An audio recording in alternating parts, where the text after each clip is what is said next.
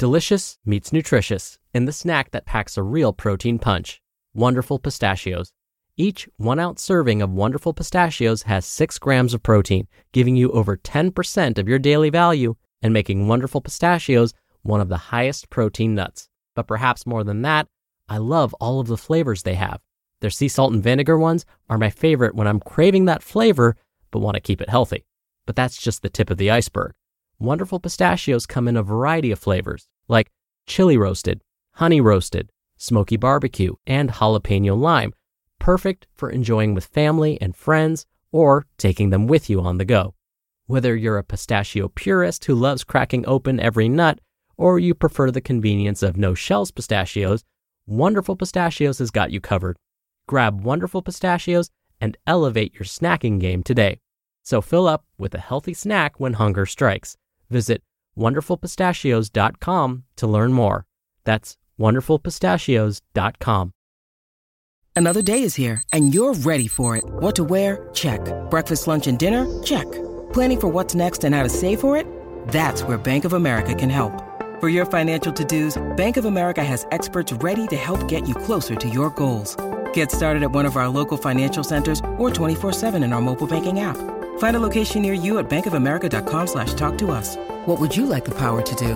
Mobile banking requires downloading the app and is only available for select devices. Message and data rates may apply. Bank of America N.A., member FDIC. This is Optimal Health Daily, episode 1289. Fact or Fiction?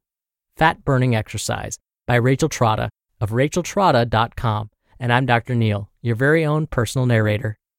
Happy Saturday and welcome back to another weekend edition of Optimal Health Daily. This is where I read to you from some of the best health and fitness blogs on the web, and always with a bit of my commentary at the end. Let's keep this intro nice and short and get right to today's post as we optimize your life. Fact or Fiction? Fat Burning Exercise by Rachel Trotta of racheltrotta.com.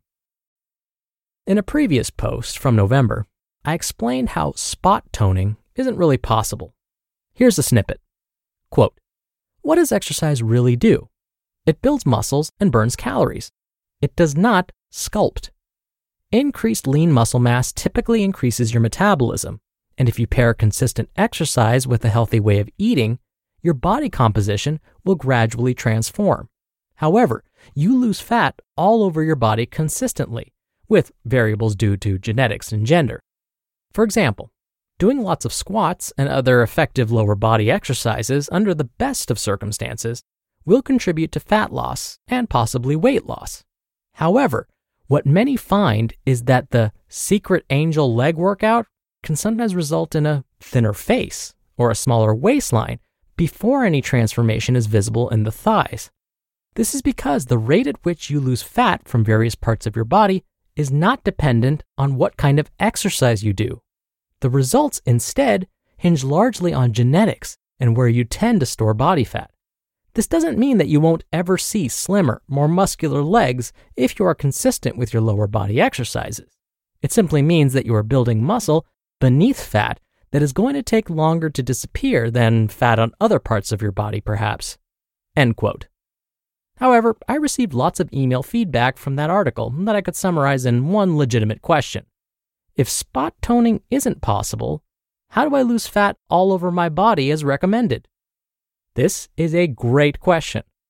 The main purpose of the original article was to debunk silly, ineffective, targeted exercise to which many are especially vulnerable.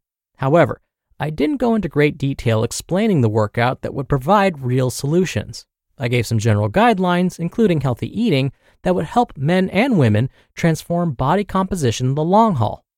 I'm ready to dish more specifics this time around. My secret weapon fat-burning exercise to help you build a trim physique is sprinting. As I often say, the solutions to complex problems are often simple, but not easy. This is true of sprinting as well. It is a simple answer, but it requires the person to stir up the motivation to run all out with maximum effort for at least 10 seconds, at least 8 to 10 times in a workout. Here's an example sprint workout on a treadmill or on the track, which I do all the time. Warm up, 3 minutes, walk at a pace of about 4 miles per hour. Sprints, 30 to 60 seconds, sprinting at 8 to 9 miles per hour. 30 to 60 seconds, walk at around 4 miles per hour. Repeat sprints 8 to 10 times. Cool down, 5 minutes, walking at 2 to 3 miles per hour. Why is sprinting so effective as a fat-burning exercise? Sprinting burns fat like no other type of exercise because it increases the release of natural human growth hormone, or HGH. A short description of HGH's function is that it prevents glucose from being absorbed by cells for energy, so the body uses more fat for energy instead of glucose. For those who are extremely fit but still have areas of stubborn fat, developing higher levels of HGH in the body can help to address these hard-to-burn areas by kicking the body into a higher level of fat burn than normally accessible through typical weight training. If it's so simple, why isn't it easy? The bottom line is that most adults do not like the way sprinting feels. The all-out maximum effort causes shortness of breath, muscle burn, increase in body temperature, nausea, and general discomfort in the moment. I have had clients discontinue training when I began to incorporate sprints into their workouts, even though they would have reaped the benefits of this had they stuck to them for at least 6 weeks. Sprinting on a treadmill or a track is more effective than using the elliptical or the bike because you are propelling your entire body weight forwards, not resting a large part of your body weight on a machine. Sprinting isn't for everyone. If you are recovering from an injury or have joint issues, you will want to check with your doctor first. However, if you are a healthy, active adult, you can begin to incorporate sprints into your workout gradually by sprinting short portions of your typical cardio workouts. If you are already extremely active, you can probably transition immediately into the sprint workout that I outlined before. Summary. Sprints are my secret, but there's nothing I would change about the original article. The bottom line is that consistent, balanced exercise and healthy eating are the keys to fat loss. Adding sprints will simply kick your overall fitness routine into overdrive, even if you're already in good shape. Finally, if you are experiencing shame or discomfort about your body and are scouring the internet for solutions for your thighs, remember that life and exercise involve a lot more than the size of your thighs. Quote, "Don't miss out on 95% of life to lose 5% of your body fat." End quote. There's nothing wrong with wanting to improve your physique, but don't let it subtract from who you are as a person. A few simple exercise habits and a healthy, balanced diet will give you the results you want, but don't forget to live life in the meantime. You just listened to the post titled Fact or Fiction? Fat Burning Exercise by Rachel Trotta of racheltrotta.com. When you're hiring, it feels amazing to finally close out a job search. But what if you could get rid of the search and just match? You can with Indeed. Indeed is your matching and hiring platform with over 350 million global monthly visitors and a matching engine that helps you find quality candidates fast. Ditch the busy work. Use Indeed for scheduling, screening, and messaging. 93% of employers agree Indeed delivers the highest quality matches compared to other job sites.